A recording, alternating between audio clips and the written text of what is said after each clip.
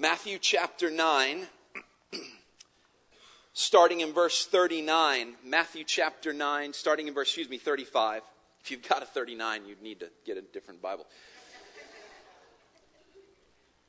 This is what God's word says. And Jesus went throughout all the cities and villages, teaching in their synagogues and proclaiming the gospel of the kingdom, healing every disease and every affliction. When he saw the crowds, he had compassion on them, because they were harassed and helpless, like sheep without a shepherd. Then he said to his disciples, "The harvest is plentiful, but the laborers are few. Therefore, pray earnestly to the Lord of the harvest to send out laborers into his harvest." $7,200 a week. That's not my salary, by the way. $7,200 a week. That is the minimum salary in 2017 for a practice player in the National Football League.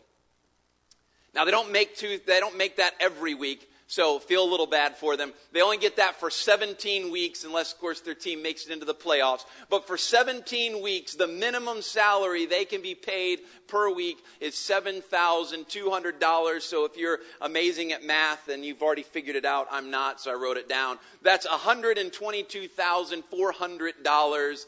That's not bad for 17 weeks.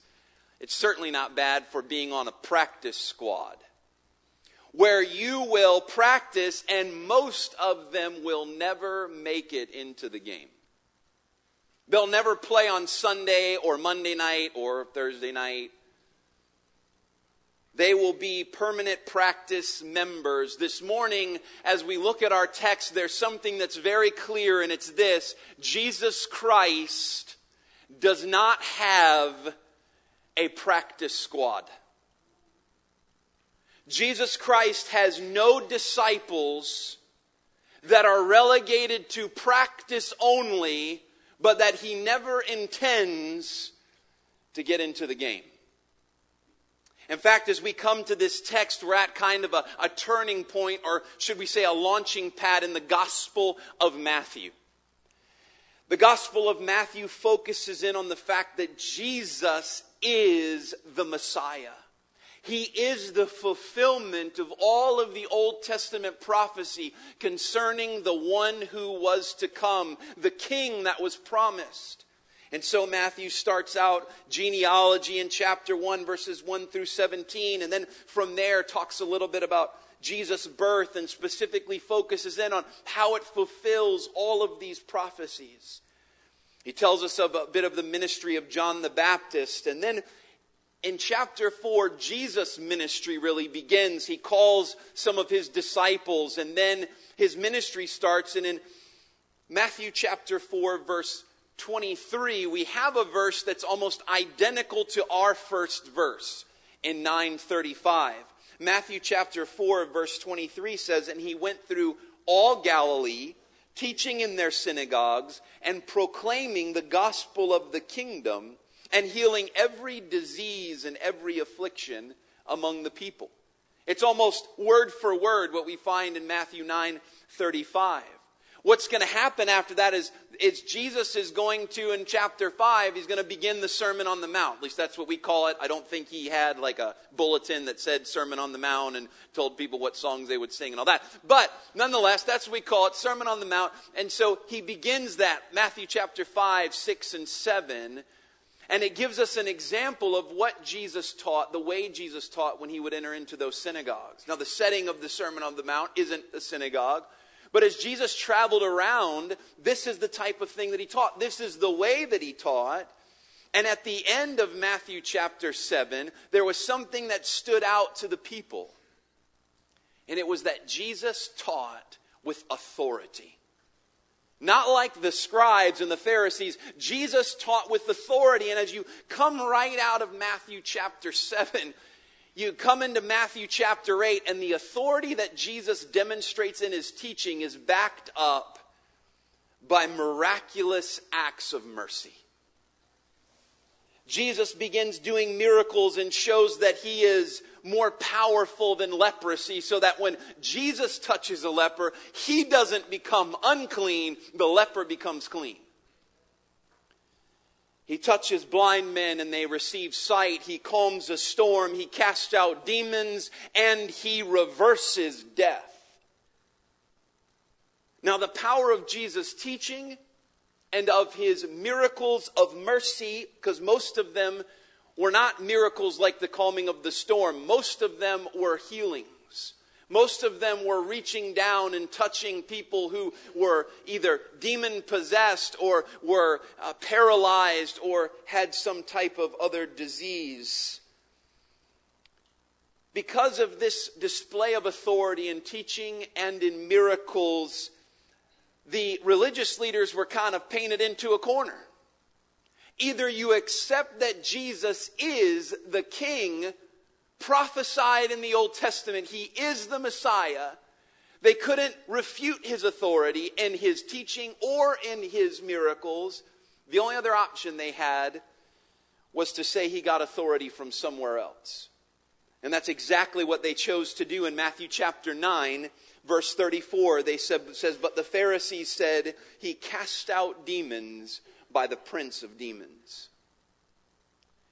Now, in our section here, verse 35 of Matthew 9, again, we have almost the exact same thing. Matthew repeats this same summary of Jesus' ministry, and he gives us a little synopsis here, and something's going to happen. You see, Jesus has been demonstrating all of this authority and power, but he's been the one up front. He's called the disciples, and when he called them, he said, follow me, I'll make you fishers of men. Well, thus far, they haven't done much fishing. They've watched Jesus teach. They've watched Jesus do miracles. But they've just sat in the background. And perhaps one would think the king has come. And now the citizens are just going to sit back. And the king will do his thing. And we'll just lounge over here. And go king go. And we'll just be the cheering section. No. That was not Jesus' plan for his disciples. For his 12, and as we know, it was not his plan in the future for the church either. So as we look at our text this morning, I want us to come down to three questions for us. But here's the three things that I want us to see. I want us to see the inclusive ministry of Christ, the compassion of Christ, and the unfinished task.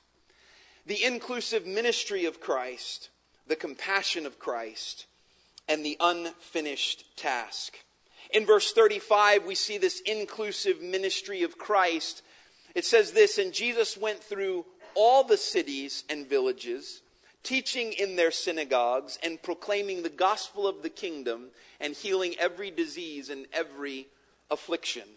What we see here, again, is what we saw in chapter 4, verse 23. We see a threefold ministry of Christ. He taught in their synagogues. The synagogue would have been a natural place for him to go. It was a place of learning and teaching, so that's where he would show up. He didn't teach exclusively in the synagogues, but it was the main place that he taught. He would go and he would teach, and as we mentioned earlier, the Sermon on the Mount gives us a great example of the way that Jesus taught and the things that he taught. He also proclaimed. It says in our verse that he proclaimed the gospel of the kingdom. Proclaim means to herald. He announced good news about the kingdom. Well, what was the good news? Well, the goodest of good news, excuse my grammar, is that the king is here. The king is present.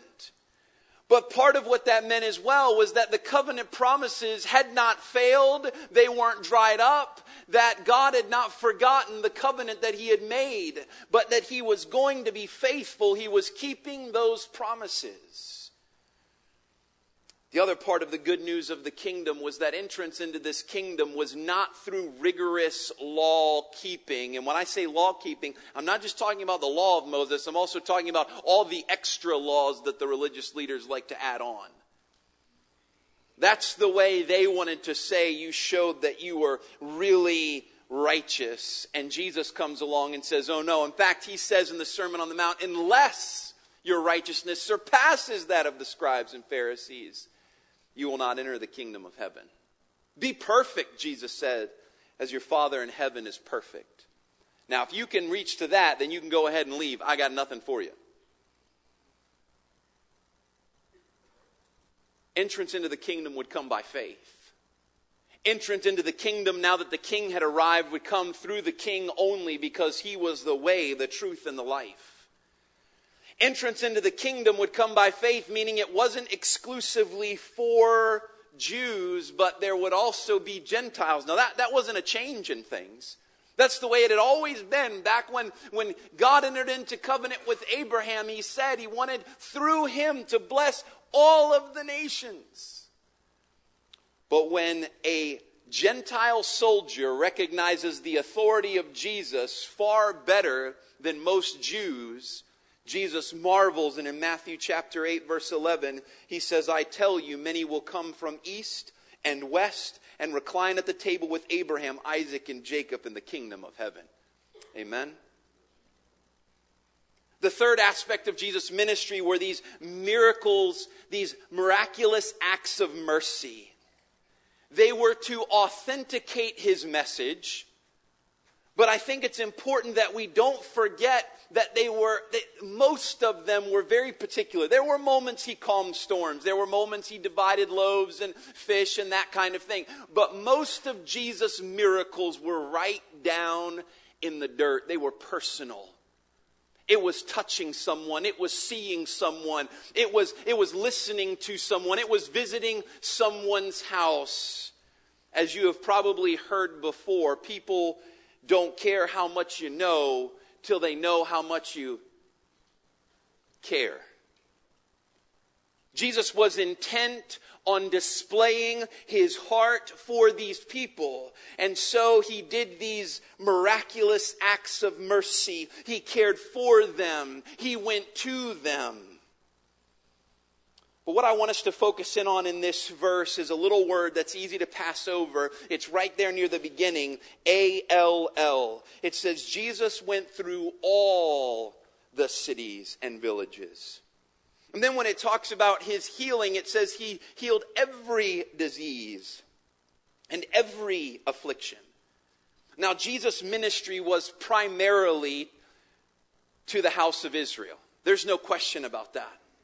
But what we can tend to forget is that within the house of Israel, Jesus did not have an exclusive ministry, but a very inclusive ministry. When you read through the Gospels, you cannot say, well, Jesus primarily went to grown men. No, Jesus primarily went to women. No, Jesus primarily went to poor people and he neglected all the rich people. He went to the unrighteous. No, he went to the righteous. He went to the religious, No. Jesus went, which by the way in this verse is the key verb. He went, and as he went, he did all of these things. But he went and he went indiscriminately, proclaiming the good news of the kingdom and healing those who were brought into his path. So in Matthew chapter 11, verse 28, a verse that we know well, Jesus said, "Come to me all who labor and are heavy laden, and I will give you rest." As Jesus, the outflow of this text is going to be that Jesus is going to send his 12. He's going to send them as well to the lost sheep of Israel. And when he sends them out, he doesn't say to them, "Now guys, listen to me. I just want you to go to other guys that are like you. So Peter, you go to the fishermen. Matthew, you go to the tax collectors." And no. He tells them to go and to proclaim the good news of the kingdom And the only limitation he puts on it is this: if they reject the message, if they reject you, then you knock the dust off of your sandals and you move on. But don't you look at any person and decide for yourself that you want to pass them by.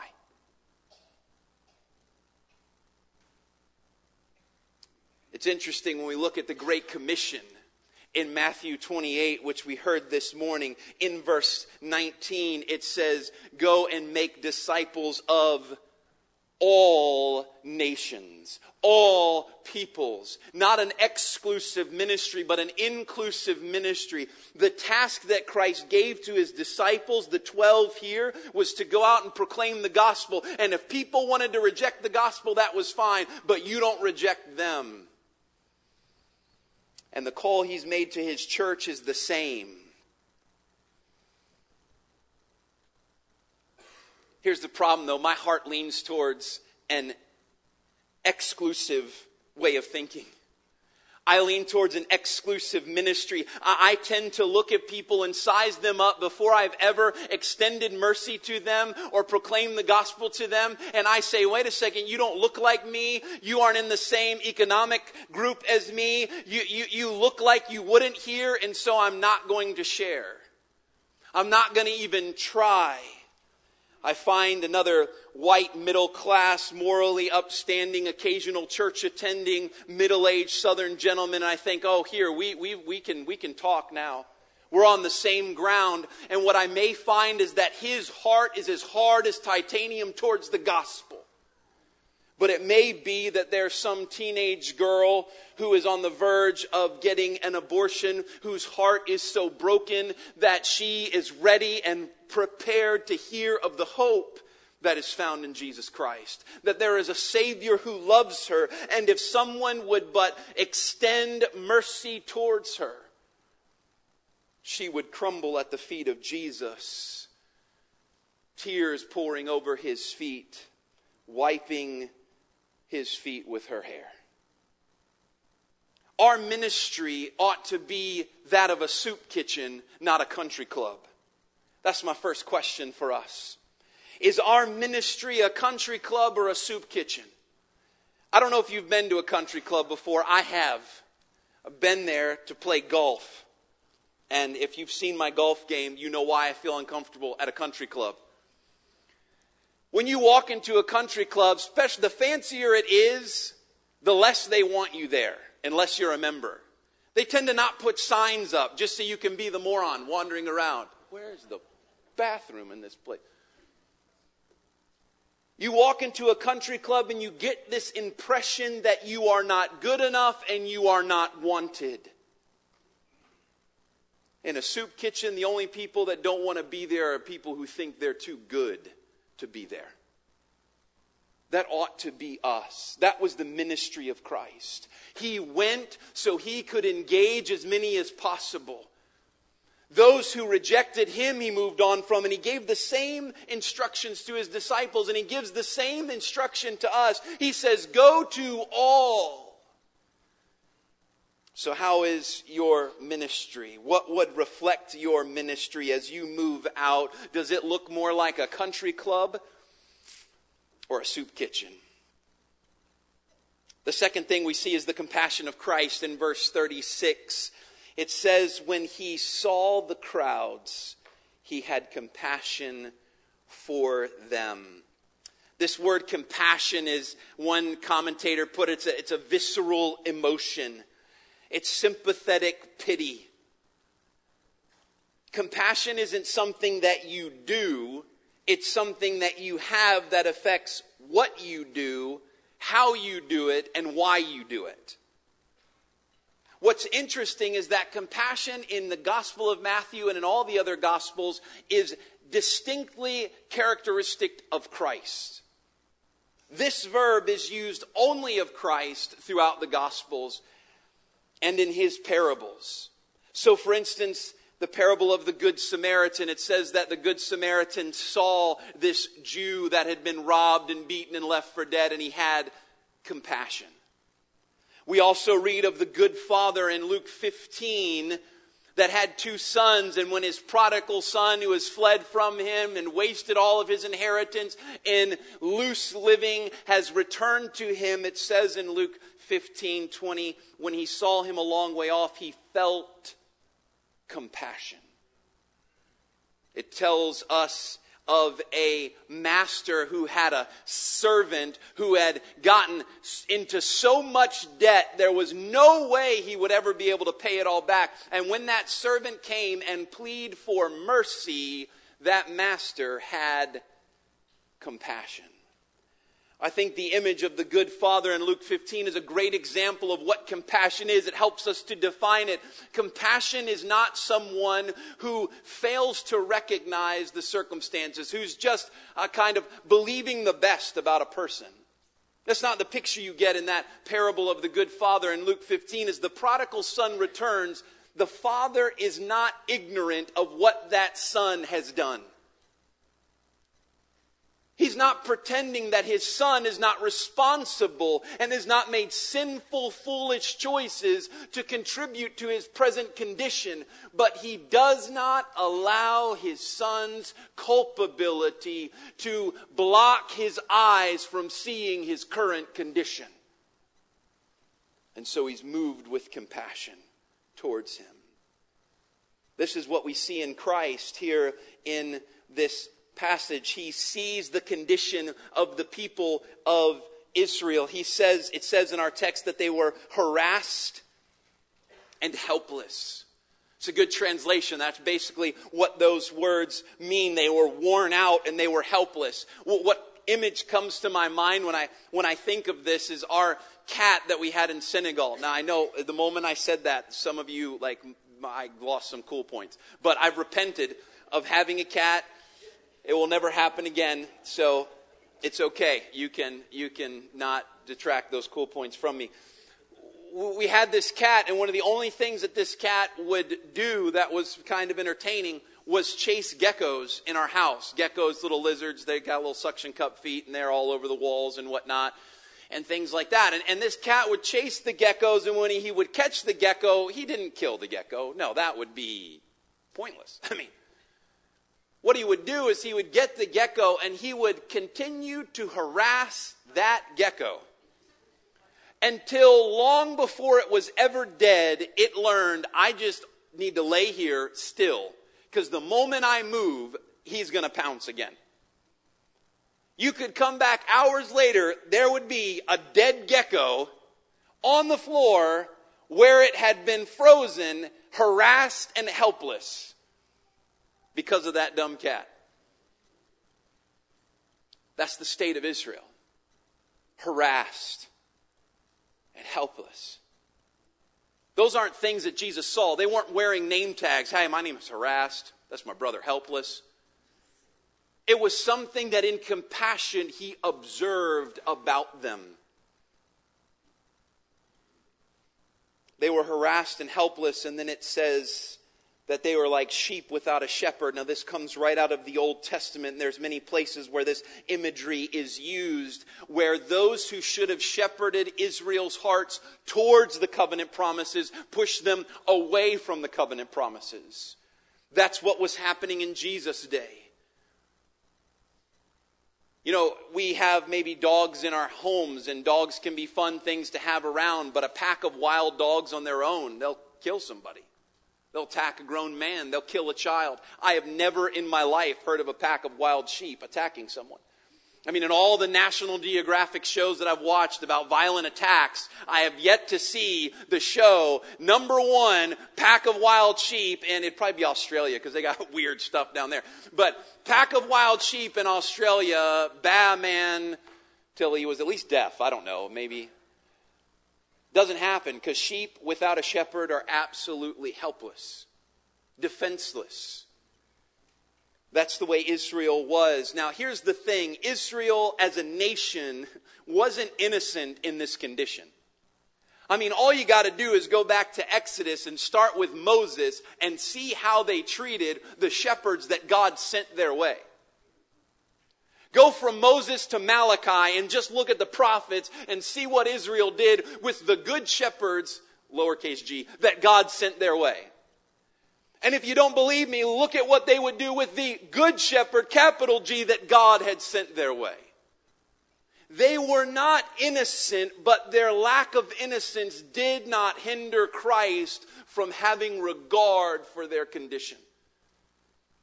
And so he felt compassion towards them. I think this is what Jesus wanted as he sent out his 12. He wanted them to move out with compassion. He wasn't sending them out as he would do in chapter 11, verse 1. He wasn't sending them out so they could get their I went out on mission disciple badge, the star on their I'm a good person chart. He wanted them to move out, sent out by him with his authority, but with compassion for the people that he was sending them to. He wanted them to gain his heart. We know Jesus came to do the will of the Father. John 6:38 tells us that. But he came also with the heart of the Father. He wanted his disciples to move out and to see people and to love people and to have compassion for people. And I believe that he calls us to the same thing. The Great Commission is not some dry duty that we're obligated to endure while we're here on this earth. No, we are motivated by the glory of God and moved by the heart of God to the nations. So here's my second question to you. How's the vision of your heart? Now I know in Greek it was really intestines, but that just sounds gross. How are the eyes of your intestines? That doesn't, I don't know. Anyway, some of you just wrote that down. You're like, skip, heart, intestine. How are the eyes of your heart? Because here's the thing. Here's this really simple thing to overlook, but it's really, really quite fascinating that each time you see compassion happening, most times there's another little verb that comes before it, that has to come before it. It's this little verb, to see. You can't have compassion for what you do not see.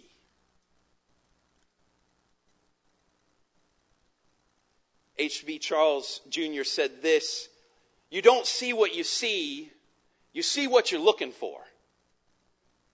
I'll say that again. You don't see what you see what you're looking for. Jesus saw people, and he had compassion. In our verse here, Matthew 9:36, and Matthew 14:14, and Luke 7:13, and in Luke 15:20, Jesus saw crowds, he saw people, and when he saw them, he had compassion on them. When the Good Samaritan saw the Jewish man there left for dead, he was moved to compassion. When the good father saw his prodigal son coming, he felt compassion. So how are the eyes of our hearts? Our hearts are not often moved to compassion for numbers and statistics. If I can keep people at statistic length, I might be shocked to hear the statistic, but my heart moved to compassion where I'm compelled to do something? Probably not. If I can keep the lost as the proverbial they, it's easy for me to not be stirred and too inconvenienced by their condition. It's when they have a face and a name. It's also extremely easy for me to guard my heart from having compassion when I can't see beyond people's culpability to their condition. And I tell myself that it's their fault they're in that situation. It's their fault that they're there, and if there's any fault to be found in them, my compassion will be reserved for the one who is without fault. Then your compassion and mine are reserved solely for Jesus Christ, because he's the only one who came and was faultless. And he's not asking for our compassion. In fact, it is he who had compassion for others. The one who was exalted on high sees way down low. Amen? How are the eyes of our heart? How is our heart vision? Well, the last thing that I want us to see is the unfinished task. The unfinished task. Verse 37 says, "Then Jesus said to his disciples, 'The harvest is plentiful, but the laborers are few.'" Now, you've probably heard this. If you spent any time in church before, you've heard this analogy. You've heard this image used by Christ. I've heard it I don't know how many times, and not until I began studying it this week did I ever stop and think of that image. So I want you to picture it with me. Picture a harvest field. I don't care what kind of harvest. Peanuts, beans, strawberries, whatever you want it to be. But there's a harvest field and it is ripe. It is ready.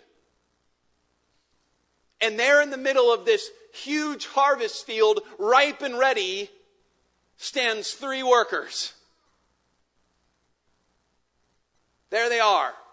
Rows and rows of strawberries. I mean, they are ripe. They're so ripe, every one you pick, you're tempted to eat instead of put in the bucket. You know what I'm talking about? There you got huge field of strawberries, ripe as can be, ready to be picked. And you got, 3 workers standing there, buckets in hand. That's the image that Jesus gives here. Now, in the immediate context, Jesus is speaking, I believe, not just of the crowds that are there in front of him, but he's speaking specifically of the nation of Israel. And he's speaking to his disciples and he's saying to them, the harvest is plentiful, but the laborers are few. And as a result of this, Jesus would send his disciples out into that harvest. Chapter 11, verse 1, he would give them instruction in chapter 10, and then he would send them out. I don't think, though, that that's the completion of the task. If sending out 12 extra laborers into this harvest for a short period of time completed the task, then Jesus' image to me doesn't quite fit. His image is that there is a large harvest that's plentiful and the laborers are few.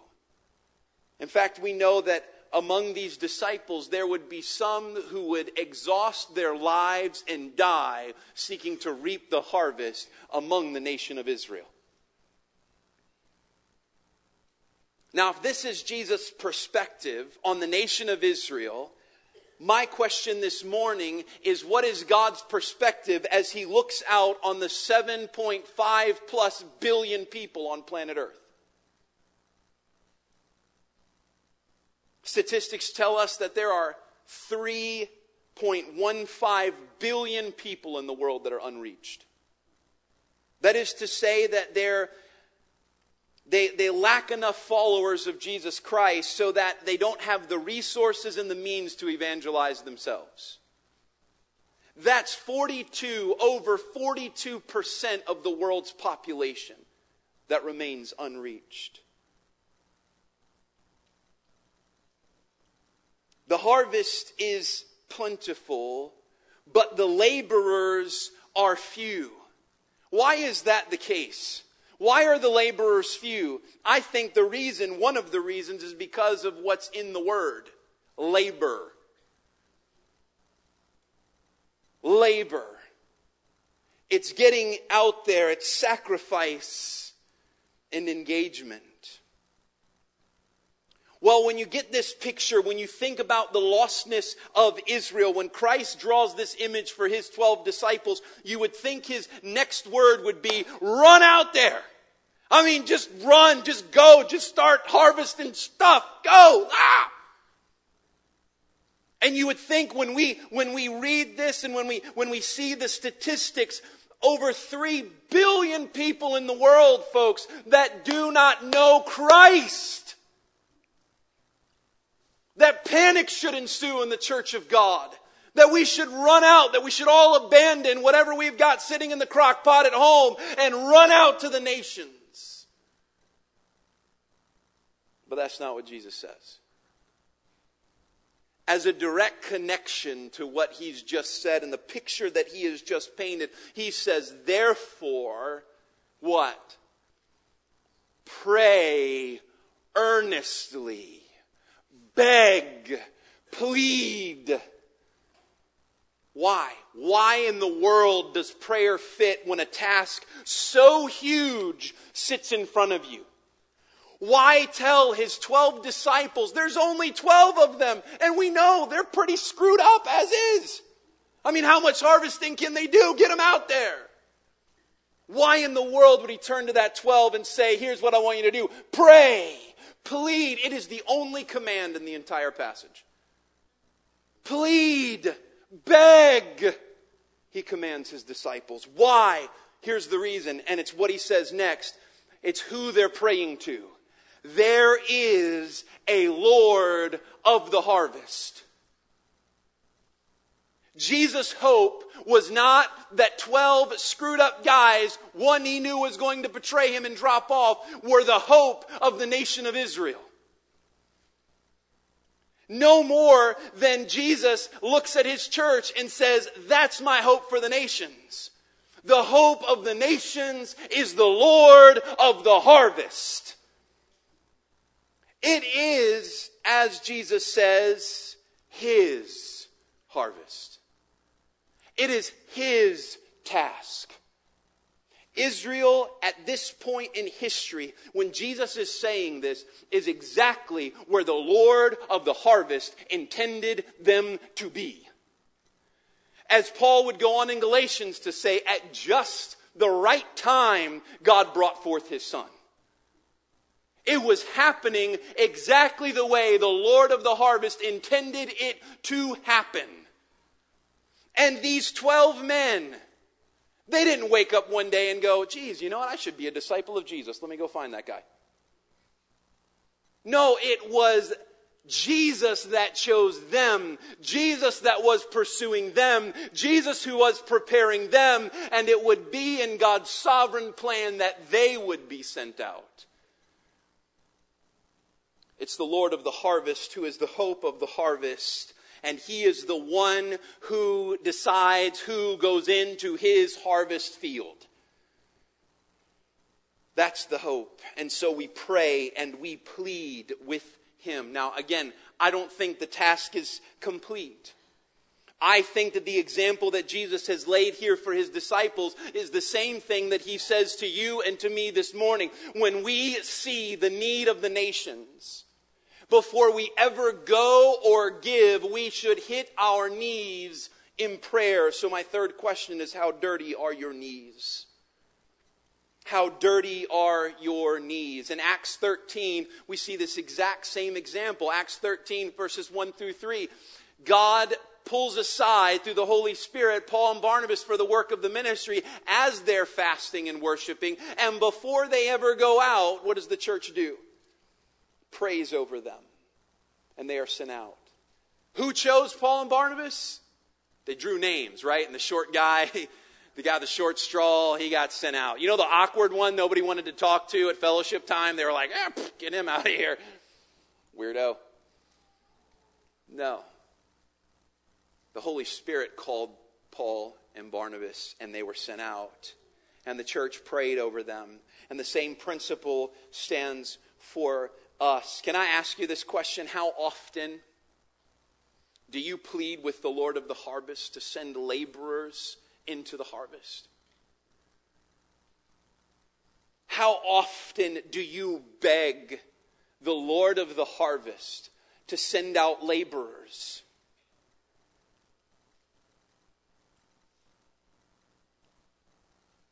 Do you want him to do that? I think that should be one of the prayers of this local congregation. It should be one of the constant prayer requests among us as a community. God, raise up laborers from among us. I know we've sent some, and I know we've got this list of missionaries that we talk about, that we support. Praise God for that, but raise up more, please. You ready for that? Parents, you ready for that? You ready when the Holy Spirit works in your child's heart and says, I got to go. I know I qualify for the Hope Scholarship, but that's not where God's drawing my heart. I want to go to one of those countries where you won't be able to tell our friends the name of it for my security's sake. I want to go. Are you ready for that, grandparents? You ready to let go of the grandkids and to send them on? As a group, are we ready to say, yes, keep raising them up, Lord, until my checkbook is stretched to its absolute limit? Give us that problem. I want that problem. I want to go, how in the world are we going to support this one? I want the constant problem that when I go to pray, I have to sit there and go, now how in the world do you say the name of this city? I want the problem of having to learn about new places that I've never known before, never knew they were on the map. I want to sit with pictures and go, I don't know that person, but I'm praying for that person. Because God raised up laborers from among us and sent them there. And now I have a face and I have a name and I'm pleading for their salvation. I want that problem. Do we want that problem? The task is yet unfinished. In order to get there, though, in order to plead in that way, we are going to have to be willing to see. And in order to see, folks, let me tell you something. We're going to have to. It's going to take effort to look.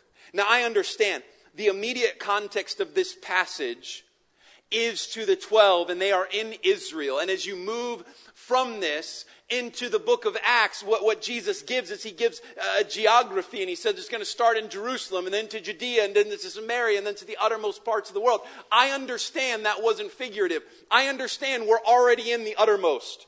It sounds kind of gross, but that's where we are. We're there already, but praise God that the Lord of the harvest delights to take from the uttermost and throw them yet further out. In order to get there, though, we're going to have eyes to see.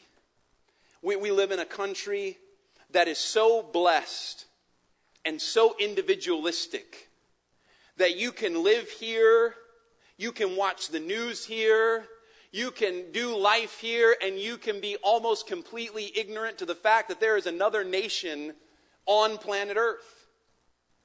It's going to take work to move beyond them being a they. You're going to have to take effort to see and to know what's going on in the world.